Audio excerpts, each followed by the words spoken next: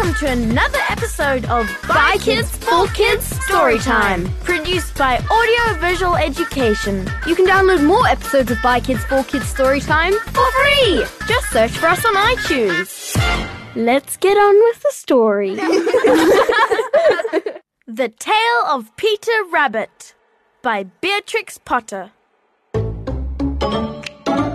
Once upon a time, there were 4 little rabbits, and their names were Flopsy, Mopsy, Cottontail, and Peter. They lived with their mother in a sandbank underneath the root of a very big fir tree. "Now, my dears," said old Mrs. Rabbit one morning, "you may go into the fields or down the lane, but don't go into Mr. McGregor's garden. Your father had an accident there. He was put in a pie by Mrs. McGregor. Now, run along and don't get into mischief. I'm going out." Then old Mrs. Rabbit took a basket and her umbrella to the baker's. She bought a loaf of brown bread and 5 currant buns. Flopsy, Mopsy, and Cottontail, who were good little bunnies, went down the lane to gather blackberries. Yay!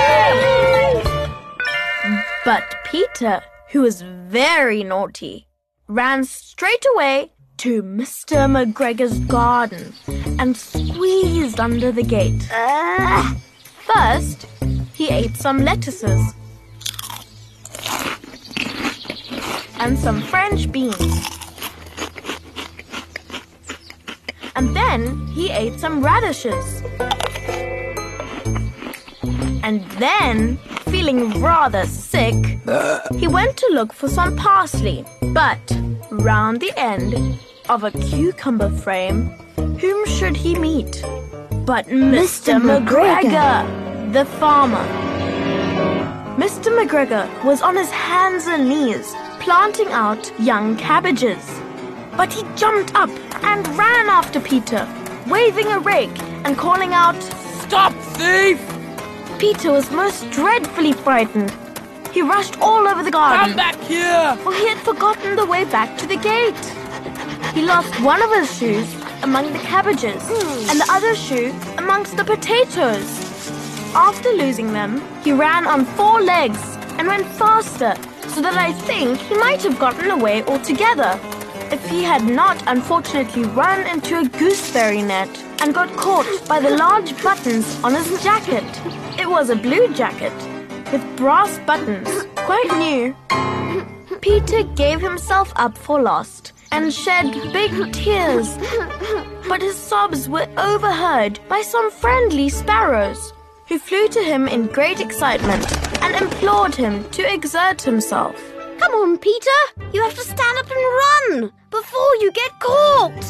Mr. McGregor came up with a sieve, which he intended to pop upon the top of Peter. "This is how I'll catch you, you rabbit-toothed rascal!" But Peter wriggled out just in time, leaving his jacket behind him. He rushed into the tool shed and jumped into a can. This would be a beautiful thing to hide in if it didn't have so much water in it. Mr. McGregor was quite sure that Peter was somewhere in the tool shed, perhaps hidden underneath the flower pot. He began to turn them over carefully, looking under each. "Come out, you scallywag! I know you're here! Somewhere here!" Presently, Peter sneezed. Achoo! Mr. McGregor was after him in no time. He tried to put his foot upon Peter, who jumped out of a window, upsetting 3 plants. The window was too small for Mr. McGregor, and he was tired of running after Peter. "I give up! I give up! That whippersnapper is much too quick for an old man like me!" He went back to his work. Peter sat down to rest. He was out of breath and trembling with fright, and he had not the least idea which way to go. Also, he was very damp from sitting in that watery can. After a time, he began to wander about, going lippity-lippity not very fast, and looking all around, he found a door in a wall. It's locked. And there was no room for a fat little rabbit to squeeze underneath. An old mouse was running in and out over the stone doorstep, carrying peas and beans to her family in the wood. Which way's the gate? Peter asked, but she had such a large pea in her mouth that she could not answer. She only shook her head at him. Peter began to cry. Then he tried to find his way straight across the garden, but he became more and more puzzled. Soon he came to a pond where Mr. McGregor filled his water cans. A white cat was staring at some goldfish.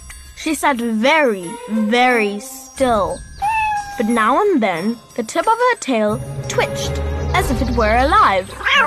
Peter thought, It's probably best to go away without speaking to her. he had heard about cats from his cousin, Little Benjamin Bunny. He went back towards the tool shed, but suddenly, quite close to him, he heard the noise of a hoe. Scritch, scratch, scratch, scritch. It's Mr. McGregor walking in the garden. Peter scuttered underneath the bushes, but soon as nothing happened, he came out, climbed upon a wheelbarrow, and peeped over. The first thing he saw was Mr. McGregor digging onions. His back was turned towards Peter, and beyond him was the gate. Peter got down very quietly off the wheelbarrow and started running as fast as he could go along a straight walk behind some black currant bushes. Mr. McGregor caught sight of him at the corner. Oi, come back, you! But Peter did not care. He slipped underneath the gate and was safe at last in the wood outside the garden. Phew. Mr. McGregor hung up the little jacket and the shoes for a scarecrow to frighten the blackbirds. Peter never stopped running or looked behind him till he got home to the big fir tree. He was so tired that he flopped down upon the nice soft sand on the floor of the rabbit hole and shut his eyes. His mother was busy cooking. She wondered what he had done with his clothes. It was the second little jacket and pair of shoes that Peter had lost in a fortnight. I am sorry to say that Peter was not very well during the evening.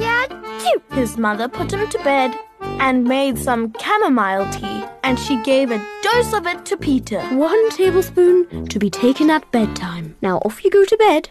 Yes, Mummy. But Flopsy, Mopsy, and Cottontail had bread and milk and blackberries for supper.